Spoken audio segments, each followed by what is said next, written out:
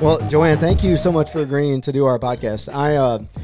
I've been diving off into the carnivore world and been listening to a bunch of podcasts, Dr. Sean Baker, the Carnivore MD, all those, the pioneers, I guess, and wanting to learn more. We actually talked to a vegan last week, a vegan chef. What's her name? She goes by Chef Bay. And it was just as I was getting into the benefits of carnivore. And she said some stuff that I didn't have any good data or good facts in. So now I just want to learn more as much as I possibly can, because she's been vegan for 12 years or something. Yeah. So she had some really good points that she was making. And I'm an idiot. I didn't know anything. I couldn't really articulate it very well. So I was like, all right, I'm gonna learn from all the best people that I possibly can, and the best way to learn is to talk to them. So I found your podcast on Spotify, and it's amazing. By the way, you're doing a great job. You're doing a fabulous job. So can you explain, or could you introduce yourself and give us a background on, how you got into the carnivore world?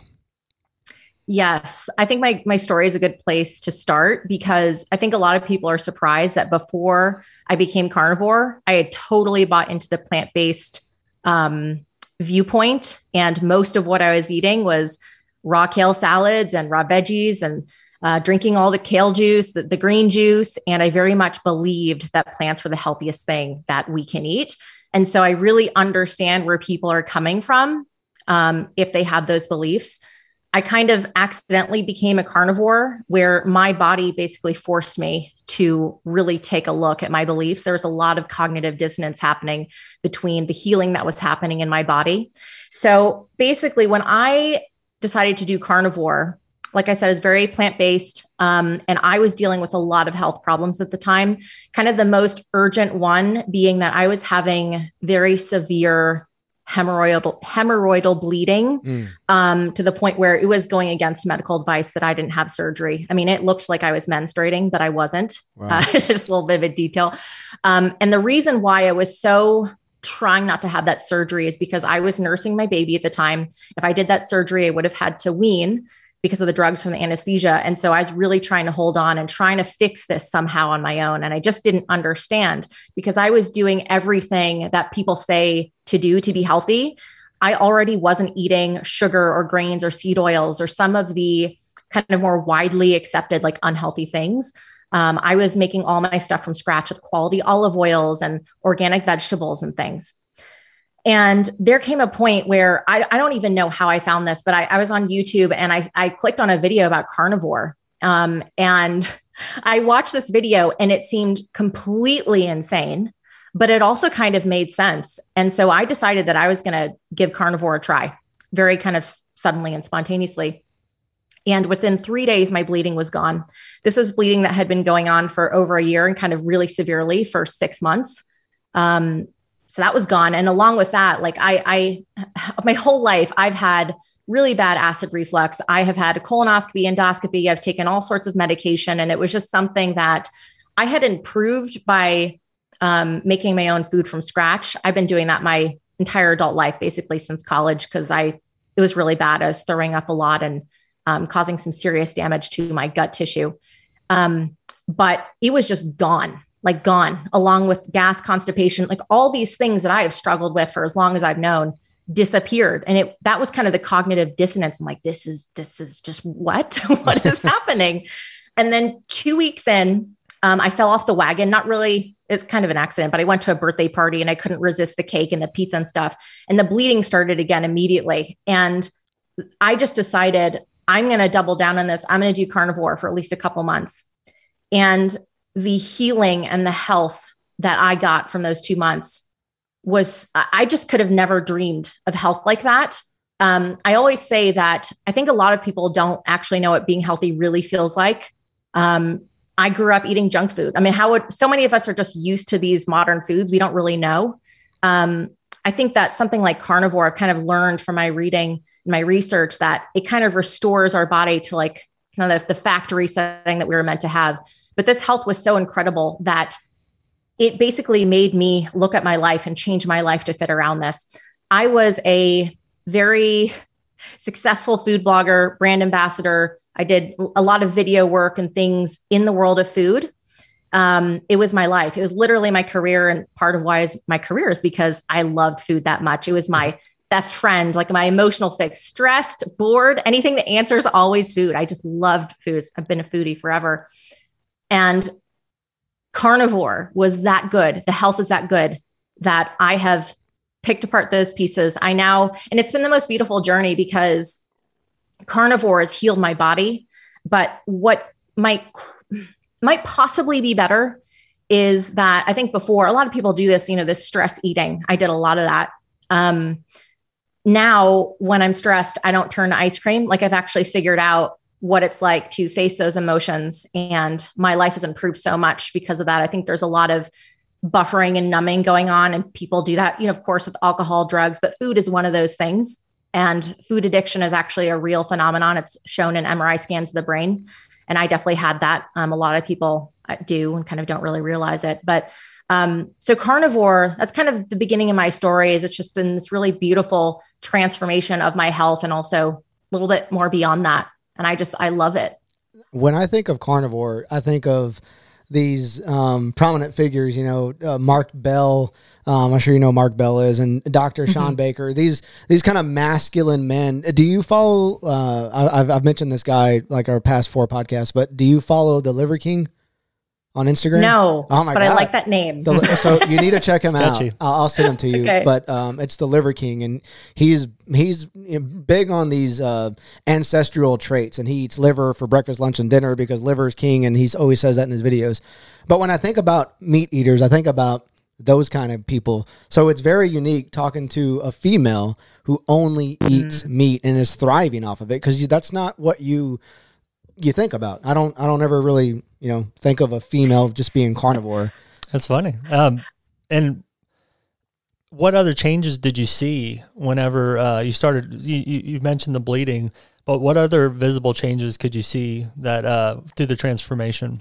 This podcast episode is brought to you by BCN Supplements. Mike and I have teamed up with BCN, and we're so excited about it. Now, if you're new to the fitness world or you're just starting to get in, BCN has legitimately everything you're looking for. Whether you want healthier hair, skin, nails, if you want to get a good pre-workout drink, or if you want a vitamin, BCN has what you need. One of their products I love is their collagen mix. It's legitimately so easy to use. I know what you're thinking, why is a guy taking collagen? But it helps with everything. Muscle recovery, muscle mass. It helps with your hair, skin elasticity, and you can take it with anything. You can put it in water. You can put it in pancake mix. I take protein pancake mix, so I like to use it in that. Or you can put it in coffee if you're on the go. Just 1 scoop is all you need, and you're going to help your hair, your skin, muscle mass, your joints, everything. Head to bcnsubs.com to place your order today, and be sure to use CWJM to receive a whopping 10% off your next purchase. And be sure to check them out on Instagram at BCN Supplements. BCN Supplements, helping build a better you from the inside out. I have so many things. I have a list of like 30 things, no joke. I'll just touch on a few. I guess to kind of tie your 2 questions together. One of the things that's really helped is I had a condition called PCOS, polycystic ovarian syndrome. It's actually pretty common among women. There are issues that women have with fertility and painful menstruation and cramps and bleeding and all that stuff. My menstruation has become more regular, lighter, less painful. Some of my PCOS symptoms have reduced. You have things like kind of like facial hair. It's kind of an imbalance of the hormones. You can have excess testosterone. It's not very, as it should be, the factory setting, let's say. So that's something that just vastly improved for me. There's been times when I've fallen off the wagon during carnivore, and I will be back in bed because my menstruation cramps are so bad. And it's like I can just feel so many things. And that's just one of many. And it's interesting because a lot of women, I think, are afraid of meat. You think, oh, let's eat salad. Let's all order the salad at the restaurant. If you don't order the salad, you're like the weirdo.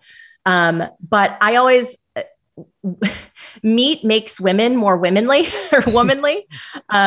Literally, like it heals fertility issues and it helps you drop weight. I mean, there's just so many things about it. Hormone balance. I mean, meat is just great for men and women, all humans. But some of the other things, this was so weird early on in carnivore.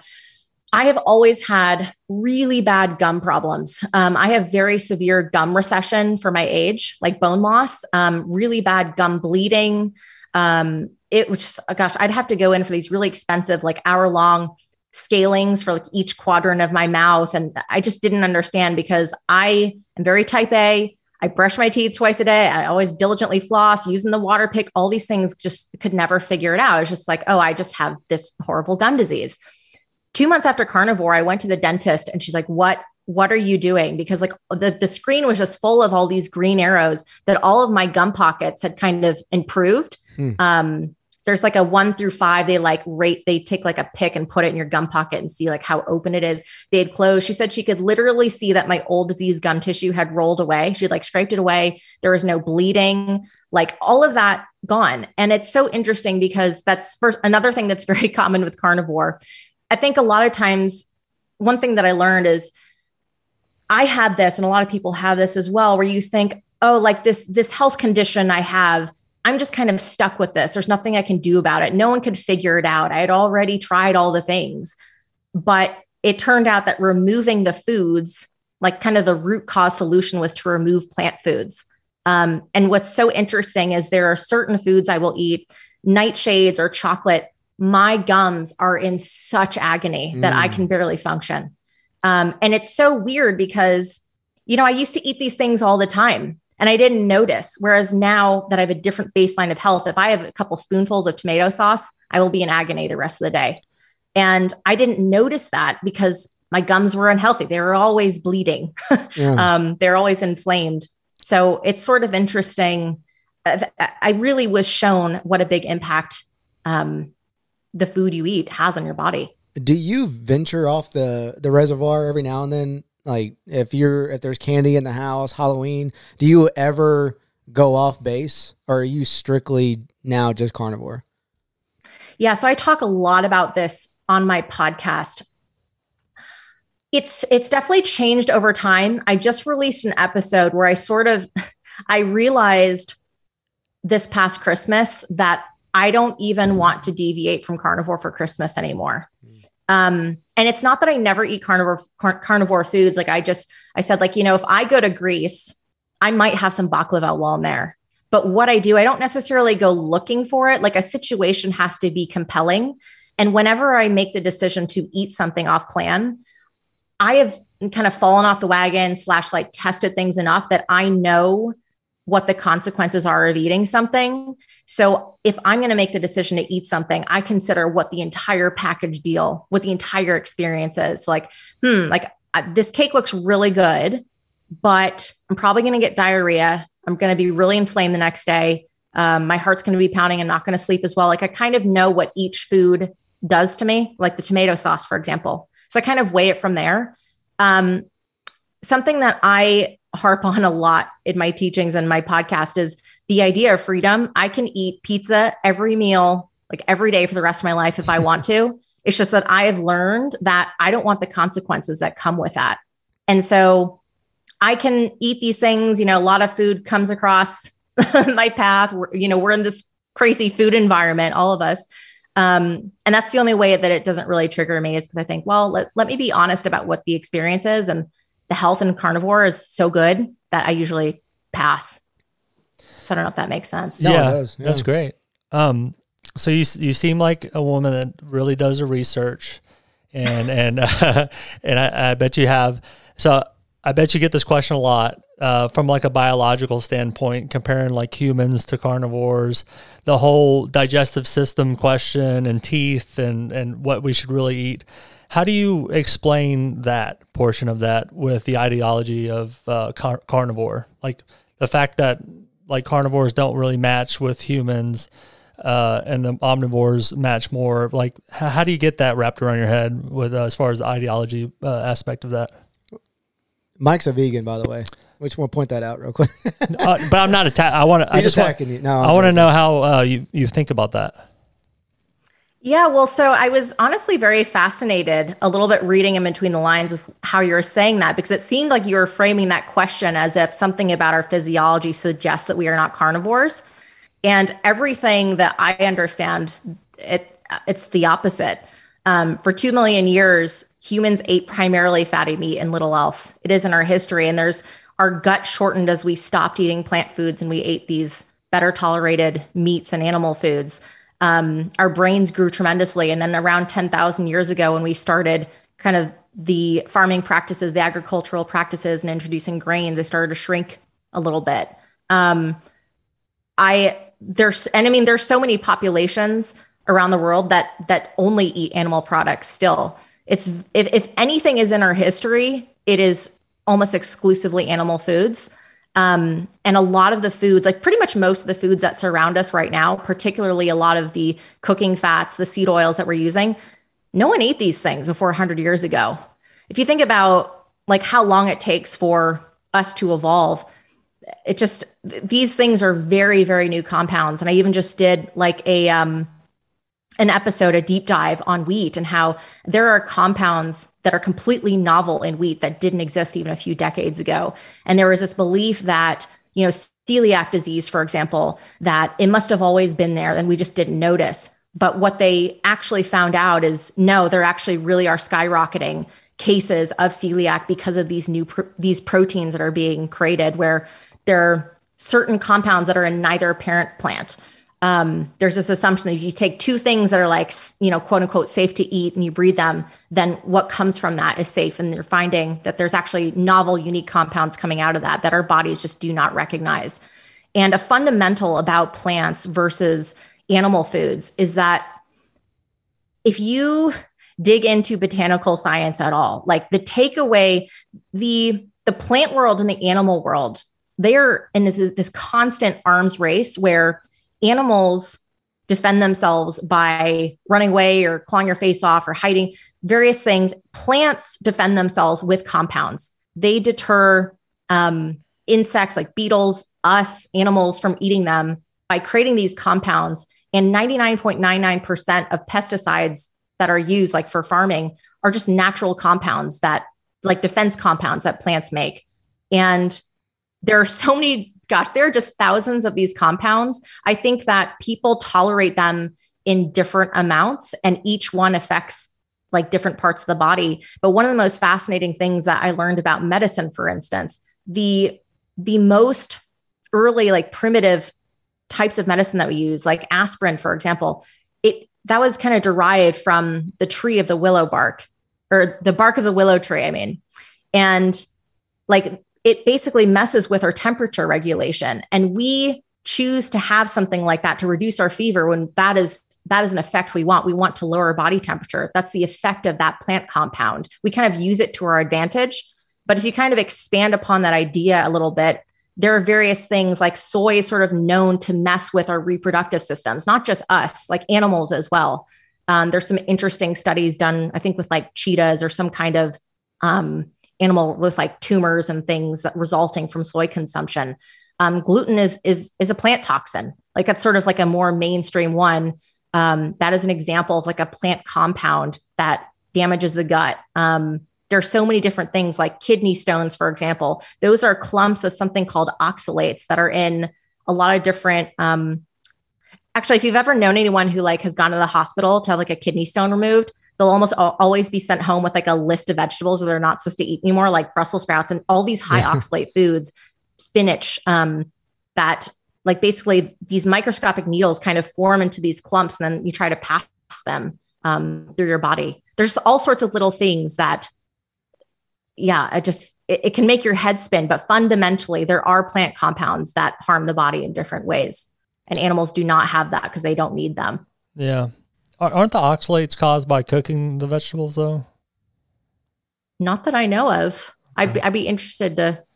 This is all interesting because he started researching a lot of carnivore, and and talking about like the chemistry changes in the plants for predators, and it's just mind blowing. This is the first time I'm hearing this stuff, so it's all very interesting. To tack back onto that question, so if we evolved and our stomachs shrank due to agriculture and all that, do you think it's safe to just go directly back to just eating meat since we've evolved so far? And do you think it's going to have long-term effects since our stomach isn't the same as how we were back in the day? So it's not necessarily the stomach. It's more that like our colon has shrunk. If you think about like ruminant animals, for example, like cattle and bison and lamb, a lot of people say, they characterize it like they have these 4 stomachs. It's actually 4 chambers of the stomach, but it's actually like bacteria that's kind of like digesting the food for them. It's kind of fermenting. So those are ruminant animals, whereas we are monogastric. We don't. That's kind of why like cattle can eat grass and we can't. They can kind of ferment, and there's just different bacteria in their colons, just a whole different ball game. So it's as we stopped eating plants and we started prioritizing, this is, millions of years ago, we started prioritizing this really nutrient dense animal food. The need to do that kind of processing in the gut kind of was reduced. So that's why our colons shrank down. So not necessarily the stomach. But I think it's so interesting because if you follow Sean Baker, you see that he's trying to get some more of these carnivore studies done. I think it's important to do those kinds of studies, and there's very little done on diet. But I think it's safe from the judgment that I've done and my own experience. I can't point to a study necessarily that says, yes, this is definitively safe, but it's very much in our history and everything. There's so much that I've understood about the nature of plants and about the nature of meat that this makes sense to me, and it really works in my body. So yeah, I think it's one of the cool things is that people should become familiar with the science. And everything in my podcast, I list all the show notes and studies so people can dig in. I very much say all the time, don't just take my word for it. Like take in this research and also experiment. The really cool thing about carnivore is so many people who do it, they feel better from whatever issue they're trying to heal, usually within a few days or a week. Virtually everyone can get off diabetes medication if they want to. There's a lot of studies about that, not necessarily with carnivore, but on low carb diets, which carnivore is that kind of diet. There's so many people who have like reduced osteopenia and completely put various autoimmune diseases into remission. There's so many ways that it can heal the body, and you can just try it and see. And I think what is kind of one of the biggest lessons that I've learned, having really believed in this plant health narrative, and then, whoa, this meat thing really throws me off kilter, is that how do you make sense of when there's so many statements made and they're in conflict with each other? How do you put that to rest? You do your best and kind of research and think like what here makes sense. But at the end of the day, you take it for a test drive yourself and you see how you feel. And I think that's a very beautiful, important thing is, what do you think? What does your body tell you? Believe me, there have been points when I just tested a little bit of fruit here, tested some more benign things. My body is a clear no. I remember I tried one day to have an apple or something. I was buckled over in pain, gas, Really? acid reflux. And it's and from what I understand, meat is the most nutrient dense food there is. There's from a nutrition perspective, there is no reason to have an apple over a steak. There just isn't. Everything that you need is in meat. That's not true of plants. There are a lot of essential nutrients missing from plants. And so it's why would I eat this apple unless I'm really enjoying it? And my body does not enjoy it. So that's why I stick with this. That's great. One more question, kind of like that. What would you say to people that, first of all, I don't know if I caught it. How long have you been doing it? It has been a year and a half of carnivore. And then for 4 years before that, I dabbled with iterations of Whole30, keto, paleo, AIP, kind of like carnivore adjacent stuff. So it wasn't a full leap from standard American diet into carnivore, but fully carnivore for a year and a half. what would you say to the people that say that you're getting the effects of a type of elimination diet, to where you're limiting one thing and you're getting rid of a lot of things, but possibly not really finding the true mechanism of maybe long-term meat you'll start seeing effects again, but also you're at, you know what I'm saying? Mm-mm. Like mono meal? Yeah, when you mono meal something, if you just eat one thing, your body starts to get used to it, and then you start seeing those effects go away. Yeah, but her body's able, it sounds like her body's, like, meat has all the nutrients that you need. No. I don't think you could, I guess you can. I know there's people that only eat fruit, like are fruitarians, and they only, but I think they're heavily supplementing, right? I assume. I'm not sure, because there's people that do a lot of fruit, and then their ailments will go away for a long time, but it's because you're eliminating a lot of other things. But I don't know. Are some of the things that you found through going carnivore, are there some things that just trigger your symptoms, or is it everything besides meat? Yeah. So two things, kind of what you said, people, maybe they go to all fruit and they feel better. I really wonder in those cases, what were they eating before? Because if you're eliminating, even if you're going to like vegan diet and you were eating a standard American diet before, like, of course, that's probably going to be better, at least in the short term. I think long term, I have some issues with that. But there's so much, I think there can be an inclination to want to make it black and white. And food is just so nuanced. And I'm not even necessarily saying that everyone needs to be a carnivore. I really don't believe that. I fundamentally believe that people should decide that for themselves and let their body tell them, because I think there's no greater authority than your own body and your own experience, supplemented with research. Like I said, you got to do a little before. I lost my train of thought on your question. Just basically, what are there any trigger foods that is it everything that's not meat, or are there some things that you can supplement, like bring into and experience? Yeah. So the thing is, from a tolerance standpoint, I can probably have little bits of certain fruits. The thing that I don't like about that is I gain weight instantly. There's a statistic that 88% of adults in America are metabolically deranged by at least one biomarker. I for sure am. I mean, holy moly, I don't even know what my insulin looks like. I mean, it's clearly very sensitive, because if I have the littlest bits of carbs, I start storing fat. And I would still consider myself a little bit overweight at this point. I have some visceral fat on my midsection still, but there's just no reason to eat that fruit. Like, from a tolerance perspective, like, I don't know if you've heard this idea, kind of a general standard for the plant world is there are certain types of plants that have more toxins than others. So something like a fruit, the plant is making that for an animal to consume and kind of spread the seed. Those tend to have less toxins in general, whereas things like seeds or things that are parts that are really essential, like roots, tend to have more toxins concentrated. So like I said, sometimes people eat heavy meat, but they still eat some of these more tolerated plant foods. And that's great. For me, my body gives me several kind of markers where that's a no. Like I mentioned, I had that list of like 30 things, like for just like an example, if I start eating carbs or sweets, like my tonsil stones come back, just like the most bizarre little things. So I kind of use those signals to judge that a little bit, but there's just no reason to eat it. It's a little bit detrimental to my body. And from a nutrition standpoint, there's just no need. Meat has more nutrition every single time. Yeah, I agree.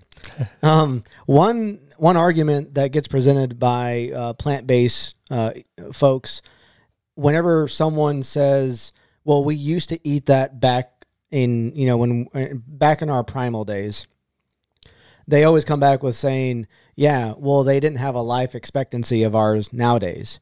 So what's your argument against that? She likes that one. Yeah, I like that one too, because I saw her load a bullet. Like she was like, "I'm ready. I'm ready." Go ahead. What? How can help me arm me? So when I tell me the right answers. Tell me the right answer. That way I can tell other people that.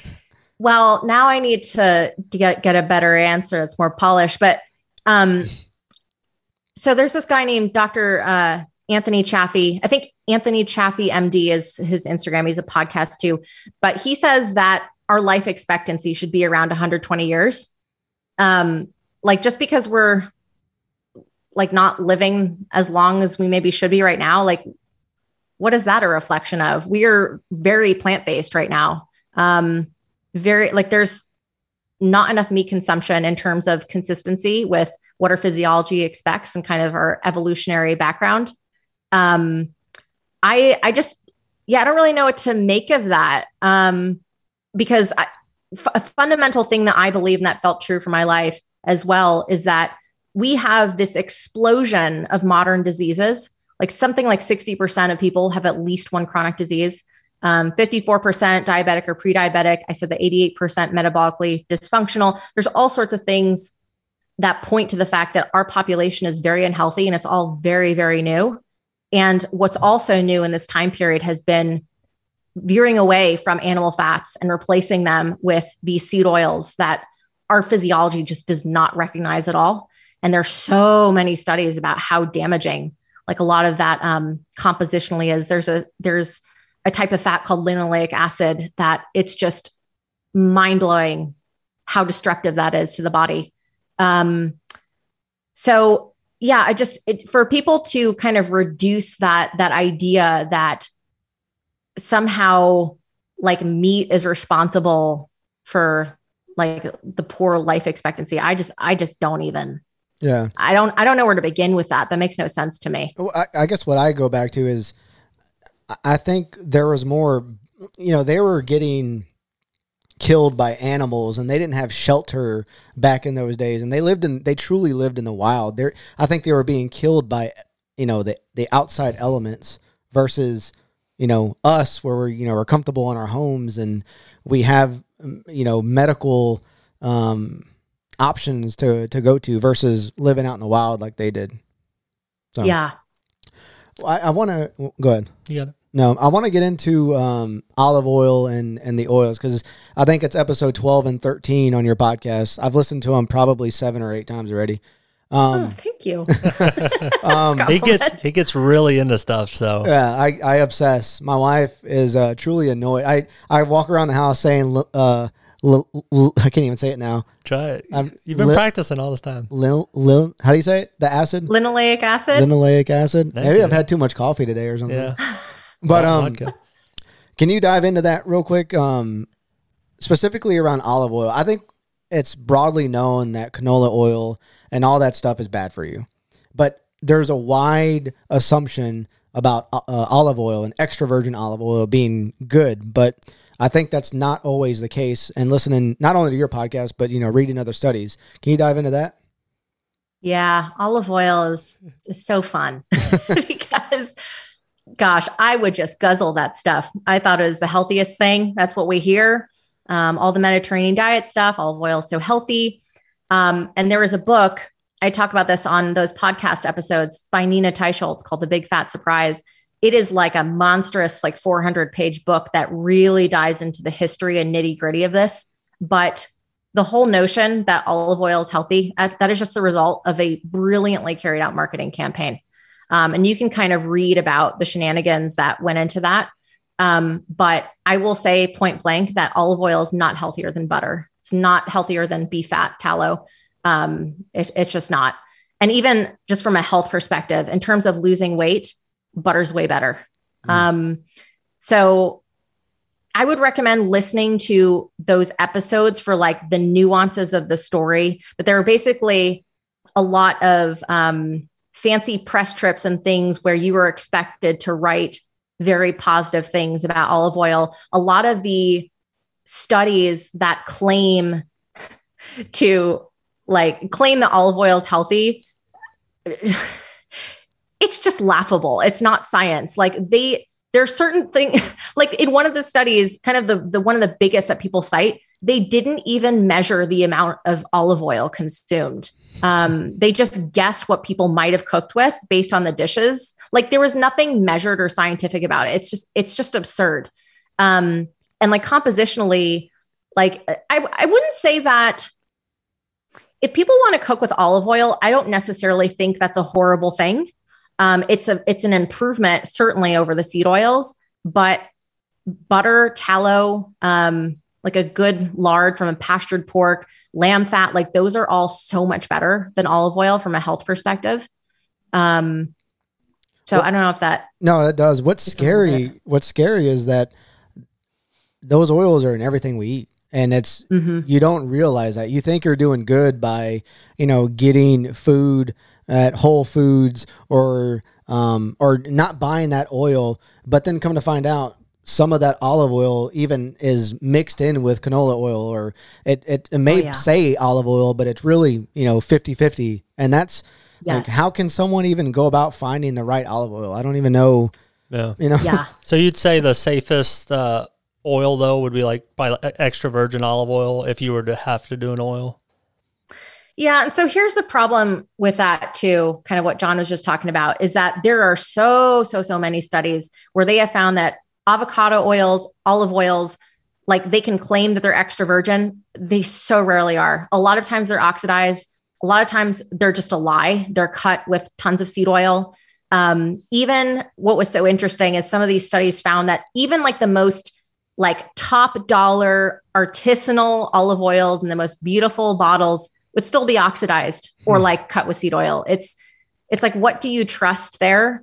Can you, I'm sorry to interrupt. Yeah. Can you talk about what oxidized means for folks that maybe don't know what that is?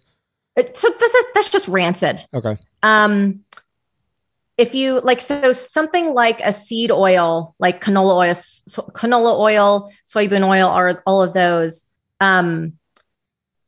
I guess I talk about this in my episode, but so there are saturated fats, which are kind of the animal fats. There are polyunsaturated fats. Those are the seed oils. And then monounsaturated fats are kind of like the in-between, like the avocado oil, macadamia oil.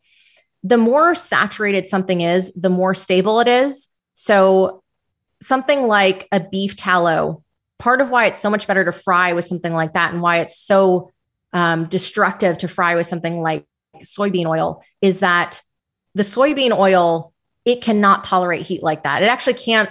It's so unstable that it can't even really tolerate being on the shelf.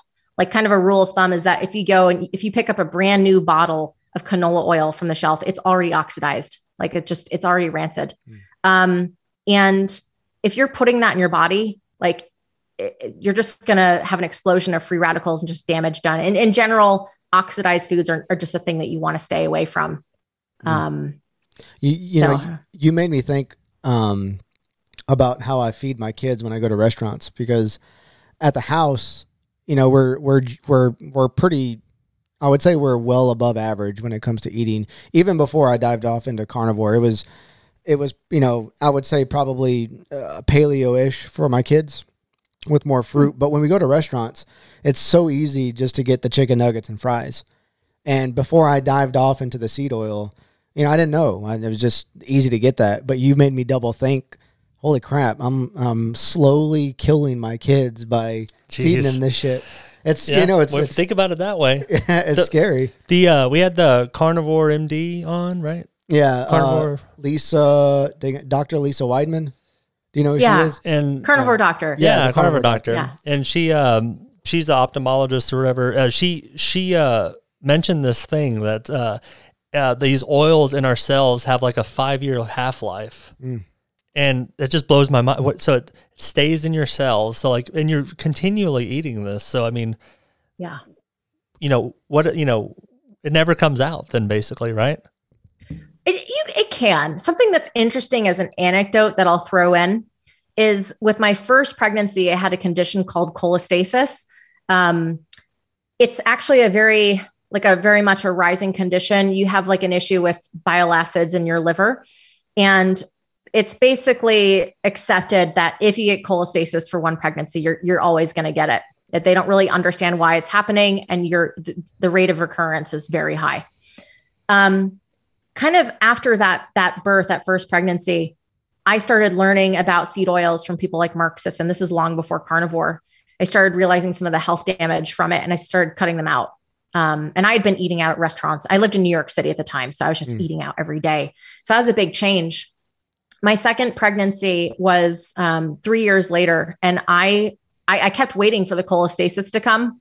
It never came. I had no complications whatsoever. And understanding what I do like now about the liver and these oils, I am as sure as I can be that it's because I cut those out. And I hopefully will get pregnant at least one more time, maybe a couple more times. And it'll be very fascinating to see if the cholestasis ever returns.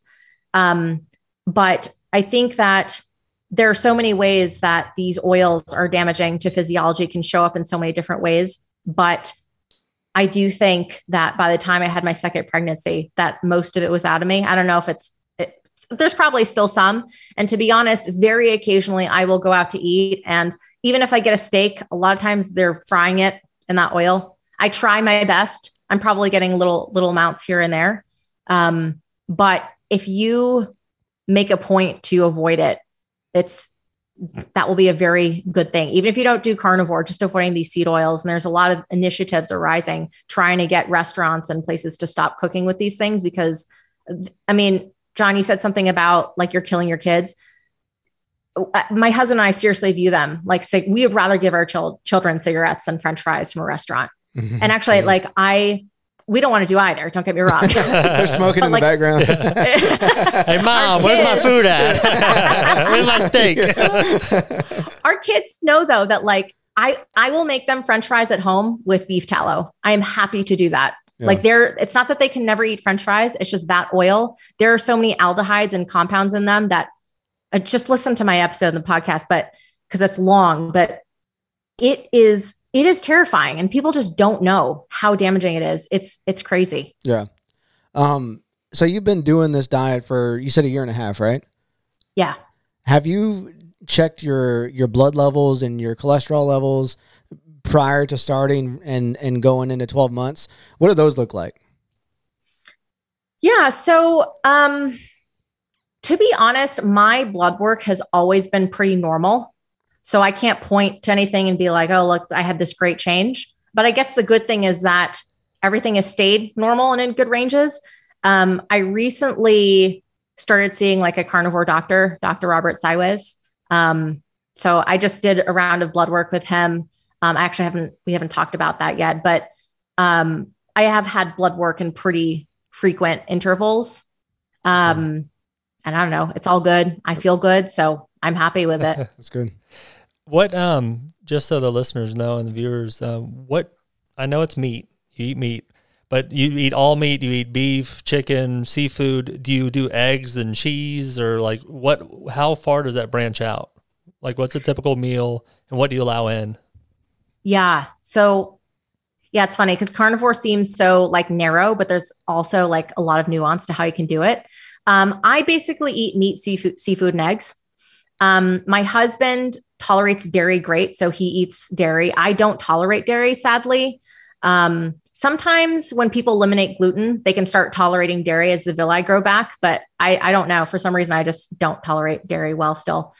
And I would say that I eat primarily red meat, beef. The reason being, I noticed before I found this study, but I noticed that I would get a feeling of satiety from ruminant animals like beef, bison, and lamb that I would not get with chicken or pork, even though I like chicken and pork. I just wouldn't feel like really satisfied. And then I later learned, I have a paper on this. There are specific fat compounds in those ruminant animals that your gut detects. It's kind of like a chemical satiety and feeling of satisfaction. They're also very much nutritionally superior compared to the pork and the chicken. Unfortunately, the way that much of the pork and chicken is raised in America, they are fed these garbage seed oils. And because they are monogastric animals, they like basically what you feed them, that's what their fat ends up like. And it's so interesting because you can see the difference. If you get just any run of the mill bacon from the grocery store, and then you get like a kind of like a more of a pasture raised pork, and compare the fat, it is so different. The like kind of pastured pork, the fat is almost like crunchy or like cucumber-like. It's just way more firm because it doesn't have all those seed oils in there. Whereas the kind of the mass produced pork, I mean, it's practically melting. Like even just you take it out of the fridge, just completely different product. And it's because of how it's raised. You don't deal with that as much with something like beef, because just the way that it converts those fats. And the thing about grass-fed versus conventional is conventional cattle, like grain-fed, they're actually grass fed almost their entire life as well. They're just kind of fattened up at the end. Yeah. Yeah. Not much difference. I didn't really ask the last carnivore guest, but how do you, with your research, how do you actually prepare the steak? Are you more on the rare side, or do you cook the hell out of it? What's the healthiest way to consume it? Yeah. So as a general property of cooking, heat destroys nutrients. There's some kind of like nuances with that with vegetables where you actually might absorb more nutrients because you're destroying some of the anti-nutrients. Like earlier talking about oxalates with like cooking, that's not something that cooking changes, but something like lectins, for instance, you can kind of cook some of that out or transform it. But I personally, I kind of prioritize deliciousness. I like my steak rare. There are a lot of people who eat raw meat. I love like steak tartare. There's this guy, Raw Meat Experiment. I was watching a little too much of that lately, and I was like, I'm getting a hankering for raw meat. And so I made some steak tartare just because it's yummy and I haven't had it, for a long time. What's so weird, you basically just chop up like raw beef. You could do top sirloin or even filet. I honestly couldn't really tell much difference. Okay. Sirloin's way cheaper. And you can toss it in all sorts of things. Like sometimes people do like a mustard cornichon type thing. I didn't really do anything too fancy. Put an egg yolk on top. It's basically just like a finely chopped raw beef. And I messaged him because I was like, I was just eating it because I had got this craving, but I had this weird euphoric high afterward that I wasn't expecting, and it wasn't in my head. So I'm like, is there something to this raw meat thing? I don't actually know. That's not scientific at all. Could still be made up in my head, but very interesting. Could have been the edible eight before.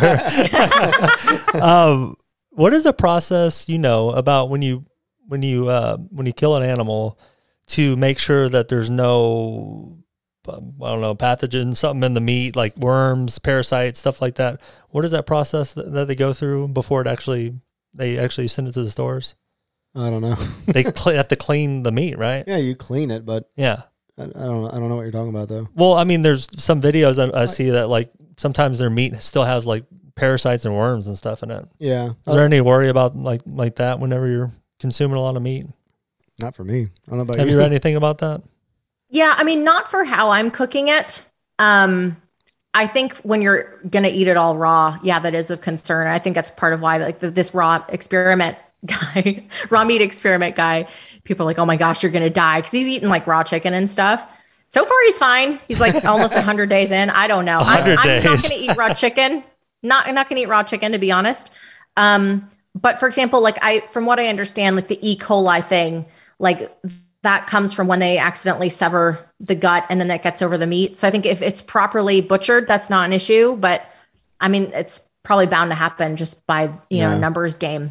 I think it comes down more to what your source is. Yeah. So yeah, I think are you talking about more like wild game? That's probably it. Well, yeah. I mean, you have to do something to it in order to package it up and bring it back. Yeah. I know some butchers, my family, They have their own cattle ranch, so I'm lucky enough to get grass-fed cows and stuff like that.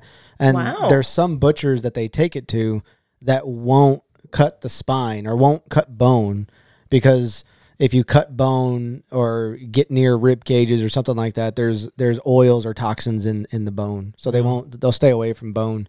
But also like if you're going hunting and stuff, I think there's more in like wild game. I know when we kill pigs, there's sometimes these glands near their legs that you want to stay away from. Yeah. And sometimes you just got to cut it away, or sometimes, depending on what it looks like, you just throw that leg away.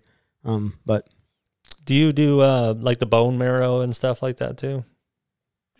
Very rarely. I have. I don't really love any of the stuff that goes into organ realm. Like you're talking about the Liver King. Yeah. If he's really eating that much liver, I do have concerns. Because there's a little bit, I don't know if you've picked up on this yet, but there's a little bit of debate in the carnivore community about how much organ meat you should be eating. Yeah. There's certain people who are like, yes, like pound the liver, but there can also be risk of vitamin A poisoning, hypervitaminosis. And there's a lot of people who, like, I think Anthony Chaffee, for example, that MD I mentioned, I think he's been doing carnivore for over 10 years, just doing primarily muscle meat. And Kelly Hogan, like I think 12 or 13 years, also basically just muscle meat. I am not sure that stuff's really necessary. And I don't really love the taste of bone marrow. So I don't necessarily try to make myself eat it. But it's a very beautiful, healthy thing if you love it. How has your family adjusted to this lifestyle? With raising kids and your husband, do you think you're crazy? Are they supportive? Or are they all on board with it? Well, I tell you when my husband thought I was crazy is 4 years before carnivore, when I asked him if he'd do Whole30 with me. For people who aren't familiar, that's like a 30-day elimination diet where you're basically eating meat and animal foods plus like fruits, vegetables, like nuts. I remember partway through, he was like, "What is life without sugar? Is life without sugar worth living?" Like, he was very much like, into those delicious foods and the cookies, just like I was. So that was hard for him. But then once we started bringing the foods and we're like, whoa, like we actually don't tolerate a lot of these things very well. And we watched her health change. He started getting a little bit on board. And at this point, I mean, my husband is not, well, actually right now he's fully carnivore, but he's not necessarily fully carnivore all the time. He'll eat things like meat. He eats dairy that I don't eat. He can tolerate that stuff a little bit better than I can. And then my kids are very meat heavy. Like there are certain meals where it will just happen to be carnivore. Like they'll just eat some steak or some burger patties, but overall, they're not carnivore really.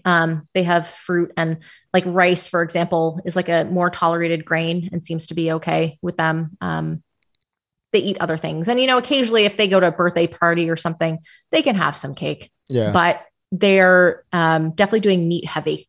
That's good. Yeah. That's what my kids are doing. My son he tends to fight more with chicken and beef. So I'm giving crap. I'm like, "You've been hanging out with Mike too much." Giving him what? There's a lot of kids that don't do meat for a long time. Well, he does now. He don't get up off his fucking table until he does. Yeah, your kids like fruit a lot, though. Yeah, I feed my kids. I did the World Carnivore Month where I only ate meat in January, and I noticed like the last week I didn't feel as good as I did the first 2 weeks, and then I heard the Knees Over Toes guy talk about how he eats. No, it wasn't Knees Over Toe guy. It was a Carnivore MD. What's his name? God dang it. Paul Saladino. Yeah, Paul Saladino. I heard him talk about how he started incorporating fruit. So that's what I'm doing now. I'm doing mostly meat and fruit, and I feel pretty amazing. Another thing I wanted to ask you that I know you talked about on your podcast, it's very controversial because the carnivore diet and how the cows are bad for the environment, how eating meat. I see so many studies. I read Reddit a lot, and there's always a study saying eat less meat, more plants to save the environment. It's so I like reading them. I like to see what the other side is saying. But can you talk about that? Like the benefits of cows, but there's also the flip side of the mass production of the factory farm. The factory farming is also, I'm assuming, I don't agree with factory farming. But can you talk about that? Like why we need cows, why they're good? I'm so glad you mentioned this because I was just thinking about, can we approach this topic? And you went there. She went. She has the bullet ready for this one. Well, see, I get frustrated because there are so many things, like just statements that people make and repeat about meat versus plants, that they clearly have not looked at the full picture. Like, for example, like I was on a podcast recently and someone was challenging me with this idea, like, what about, the fact that meat causes cancer? And I was like, what study? Like, can you show me, like literally send me the study that like proves that? Because there is actually no controlled study that shows any link between meat and cancer. Where that came from, there was this report. And what's so amazing is that there was a follow-on report like 5 years or something later, where they basically backtracked on that and admitted that it wasn't like, it was such a ridiculous claim to make, but it just sticks around forever. People latch on it like meat causes cancer. But like there's something like they made this conclusion, and these studies, they're like epidemiological observational studies with like self-reported questionnaire data. And like the only one that showed like any sort of statistically significant connection was a Seventh-day Adventist group.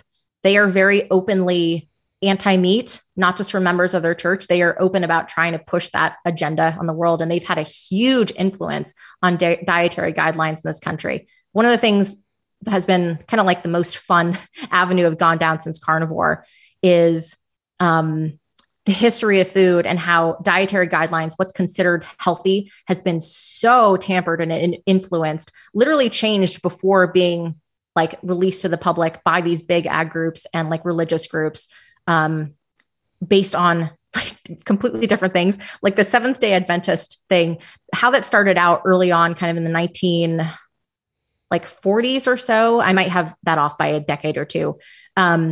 They were pushing like Kellogg's, for example, like Kellogg's cornflakes. This is not a joke. You can look this up. It's real. Kellogg had like Adventist upbringing, and part of changing the diet, like away from meat and animal products to these like more like grain type things, was to steer humans away from like masturbation and sexual lust. And it's like, well, I guess it probably does do that a little bit, messes with your hormones anyway.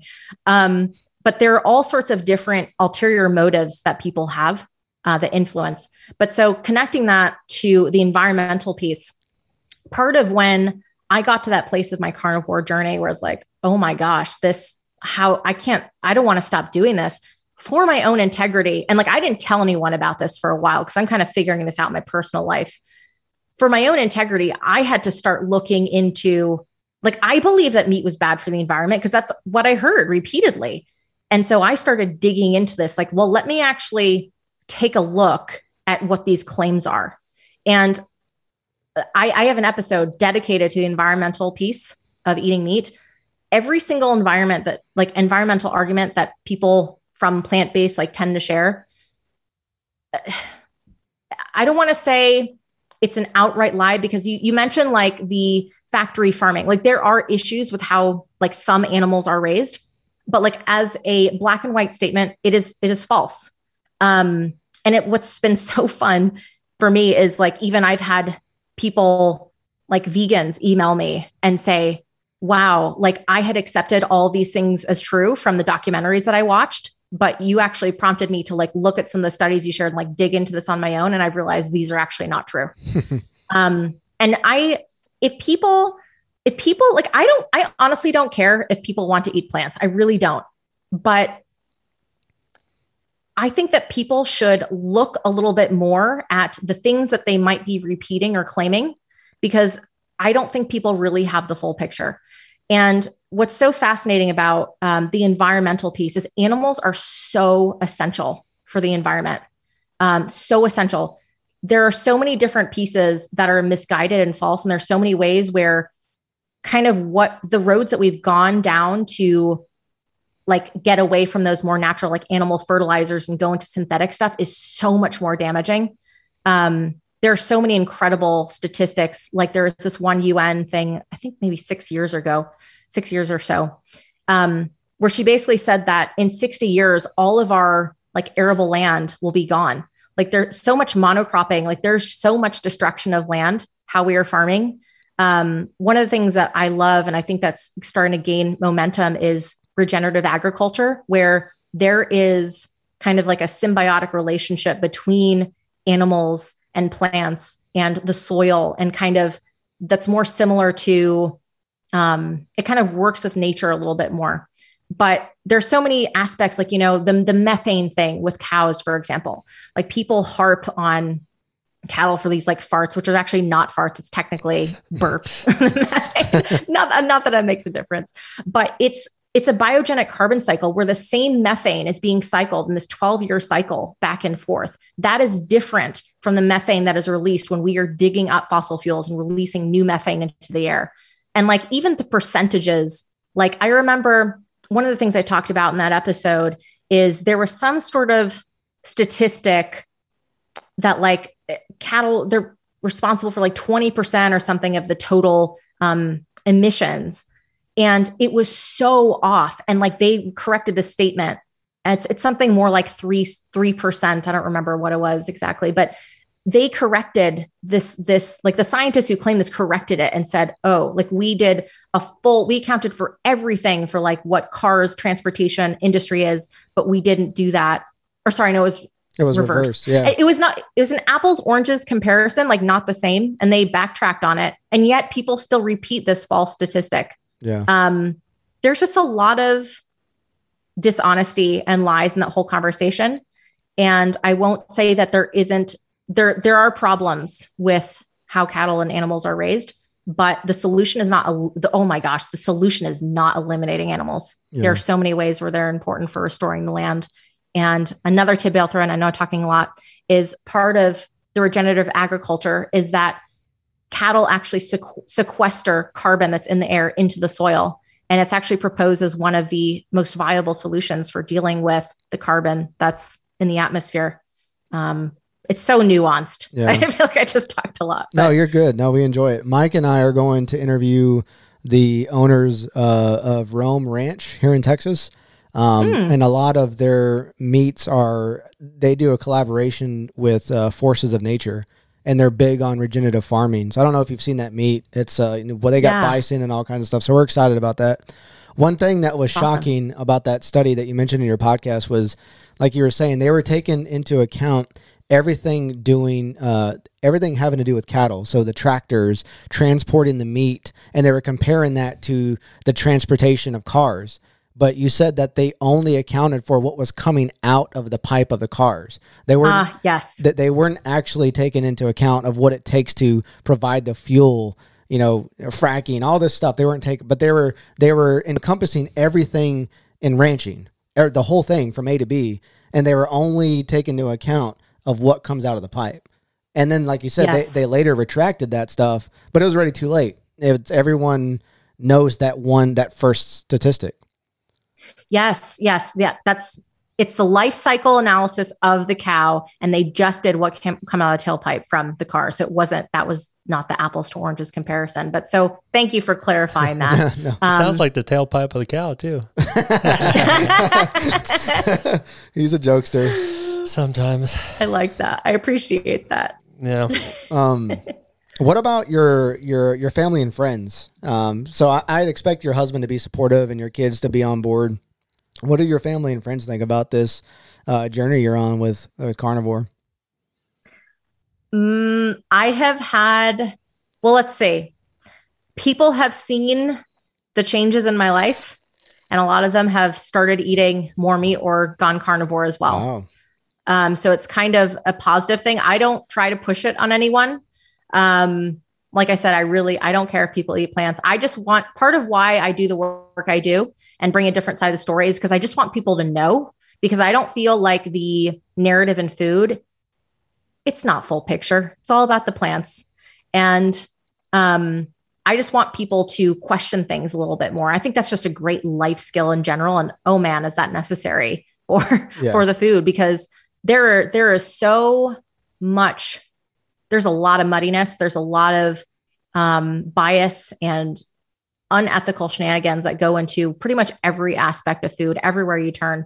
And I think people should question that a little bit more. I feel like I lost sight of your question. No, I was just asking if your family and friends think you're crazy, your parents or your. Oh, yeah. So I think at first maybe they're like, that's really weird, but it kind of speaks for itself. And then they start trying it and they're like, wow, like my IBS symptoms have gotten better and gone away, or just I've lost weight. My blood pressure has gone down. It's kind of naturally people see it and then they try it. And then, I mean, they're on board to some degree, but I've never been like, hey, you should go carnivore. It just sort of happened. Yeah. I think it kind of speaks for itself. You mentioned that they started it and started doing carnivore because of you, and I would think that was something visually. So did you lose a lot of weight from doing this? Did you weigh more? I am the leanest I've ever been in my adult life, which is wild because I eat more calories and fat than ever before. I've always struggled with my weight. there were times I would seriously eat 1,200 calories a day, be running like 5-6 miles a day. It was very unhealthy. I just could never figure out why. Like, I remember one time I went to a dietitian. My dad made me go when I was young. I wrote down everything that I ate, like she said, and she basically said I was lying. And it's like, no, like this is really what I eat. And then I read this book by Gary Taubes called The Case for Keto, where in like a scientific, like in a study setting, there are seriously people who, when they start introducing like 4 strawberries, they start gaining weight. And that probably is the result of some sort of prior metabolic derangement. I don't think that carbs are necessarily bad or evil, but the fact that 88% of Americans are metabolically deranged by at least one biomarker, they're probably not going to work for most people. They don't work for me. So yeah, I definitely, it's weird. My family was here over Christmas and we were digging through old pictures, just kind of an old memory. And we came across this one picture of me and my brother's like, I can't believe that's you. And I mean, my husband is like, I forgot that you looked like that. Like Wow. I could barely recognize myself. You could threaten, you could threaten your husband and be like, hey, if you don't act right, I'll leave your ass. Oh, he was puffy and inflamed too. He's always been lean, but it's just amazing how much you can see. I can see the inflammation and puffiness. And I mean, obviously the excess fat too in my previous self, and I can actually see it in other people. I try not to talk about that, but she's got like an X-ray vision. Yeah. There's an inflamed puffiness. You can see inflammation. I literally just told Mike the other day, looking at like vegans, you can see the puffiness. They're puffy. They're puffy. He just got into this diet world. I've been experimenting for a long time, and adults. Well, like I'm the same way. I don't listen to what everybody says. I want to do my own experimenting. This fucker just got into this stuff, so he just acts like he knows everything and shit. I'm all in though, but you could see when I and I don't have a bono against vegans or anything. Bullshit. I'm friend. I do a podcast with one, so I'm accepting to all kinds, but I feel like they're either really, really skinny and pale, or they eat a lot of processed vegan food and they're puffy looking. They're, like you said, I literally used the same word with Mike. I said, they just look puffy. They're inflamed a little bit. I guess that's inflammation. You look a little puffy. Those vegan foods are chemical storm. The processed stuff is bad. Yeah. About how much weight did you lose though? Like, I have no idea. What'd you think? About 35, 40 pounds. Are you kidding? Wow. Yeah. So you look small, so I couldn't imagine 30 or 40 more pounds on you. Thank you. I didn't know if it was gonna be like 5 amazing. pounds or something. Well, you know what's it's so liberating because since I was in 7th grade, I was taking diet pills, I was writing down every calorie, counting macros, and now I am free from all those things. I am tied in with the satiety. I eat food that isn't super stimulating. It's tied in with the satiety signals in my gut, and I don't have to think or measure or anything. I just eat meat when I'm hungry. If I'm not hungry, I don't eat, and I don't get cravings otherwise. So, well, that's the thing. You got past that point where the addiction's not in there anymore, and then meat, just like with fruit or vegetables that aren't like heavily seasoned, when you're done. Like if you eat a bowl of carrots, you're gonna stop when you're done. It's kind of the same as meat. You eat meat, you're done. Like, you're not going to eat anymore. You're not going to force yourself to, finish something like a bag of Doritos or something. So I think that has a lot to do with it too. You're not, I think when you were on the standard American diet or whatever diet you were on, there's a lot of overeating, where you're just if you don't feel horrible yet, you're not full, so some of those that going foods on are too. hijacking your dopamine. Your body does not know what on earth to do when you're eating those foods. They are controlling you. Your body does not know what's going on. Yeah. So do you think it's possible to live off a plant-based diet long term? Do you think that's healthy? No. If there are no animal products whatsoever, I really think that's a bad idea. Yeah. And you can kind of see it if you look at those people. And I don't want to shame anyone. I really don't. I understand people, like, food is such a personal thing and we all have different values. And I understand some of the reasoning that people have. I think vegetarian, if someone really like the whole ethical argument for me, like if someone doesn't want to eat animals, like I understand. For me, like I feel ethically, I'm good. I've made peace with it. I've thought about it a lot. I feel like some of that stuff is kind of a discomfort with the nature of death and just nature in general. I won't go into that rabbit hole right now, but there are so many nutrients that are only in animal foods that are not in plant foods.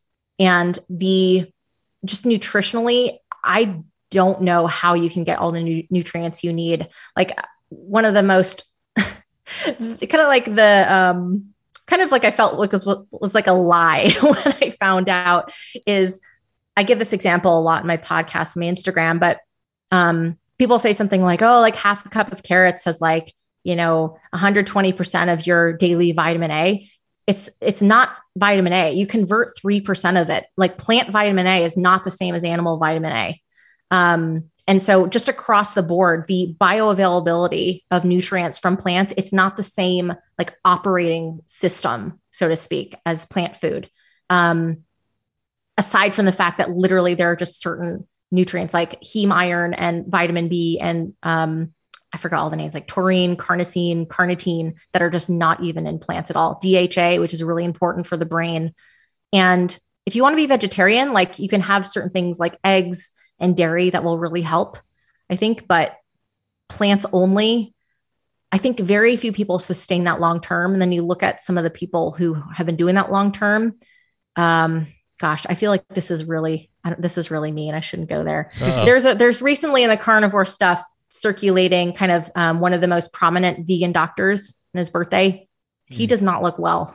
He really doesn't. A lot of premature aging, and it's his decision. It's his life. I don't care what people eat, but it's kind of a visual picture of what I seem to understand from the research of nutrition. And like you said, there's a lot of money backed behind plant-based food and the lifestyle. There's a lot of prominent famous people who claim to be vegan, but they eat burgers and they eat fish. I think Bill Gates is one of them. He supports the plant-based community and he promotes it, but he's like, oh, I'll eat a burger every now and then. And it's widely known he eats burgers and fish, but he promotes this lifestyle. And there's a tons of people, James Cameron, and there's a bunch of people that, so it's just, if they're doing it too, Yeah. I always laugh when I see like, it's kind of mean too, but when like people, vegan influencers, someone like catches them on camera eating like some sort of animal food at a restaurant, it's like, why are you lying about that? I almost feel like veganism in some senses has become like the latest way, like a virtue signaling or something. Yeah. I guess because of the environmental piece, but that's why I don't like that. I feel like so many people have just adopted these beliefs and not actually looked into it. So I don't know.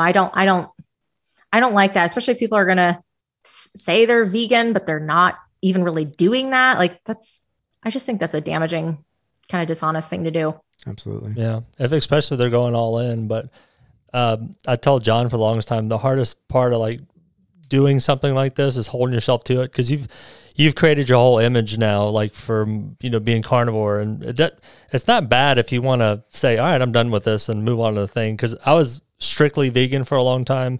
And a couple episodes back, we kind of talked about, I'm not strict anymore. I'm not completely vegan. I do other things. He's a dead cow in his freezer back here. No. But I think it's people change, man, over time. So you can't hold someone. But now if they're still pushing it and then they're going and doing that thing, doing the opposite, I think that's kind of bad. Yeah. I think we forgot to ask, do you do coffee? I know it doesn't go for the carnivore diet, but was it hard to give up coffee? Oh, everyone asked me about coffee. I've never been a coffee drinker. Yeah. So I will say that in general, like there are a lot of carnivores who they're not going to give up their coffee, and that's fine. But a lot of people give it up and feel a lot better. It is a legume. There's a lot of mycotoxins and pesticides and just crazy things going on there. My husband, it's so bizarre. So he was in the military. Coffee is very much a part of his life. If he actually now roasts his own beans that come green, he'll roast them and kind of process it all from literally bean to the finished cup. Wow. And that seems to be okay. But if he has any sort of commercial coffee, like if we travel or whatever, oh my gosh, his gums are in such agony. He cannot function. Kind of like me with the tomato sauce. He's just like, the first time we went, it's like trip to Colorado. We like lost that day because he was just like clutching his face and just in so much pain from the coffee. That's insane. It's so weird. Yeah. That's crazy. Well, Joanne, we'll go ahead and wrap this up. I for sure greatly appreciate you coming on the podcast. Can you give your Instagram and your Facebook and your podcast so people can follow you? Yeah. So The Road to Carnivore is my website name, my Instagram handle. It's the name of my podcast. It's on pretty much all of the podcast platforms. So that's pretty much it. Just my Instagram, podcast, my website. Sharing the carnivore support and trying to teach people a little bit about this fuller picture look at meat and plants.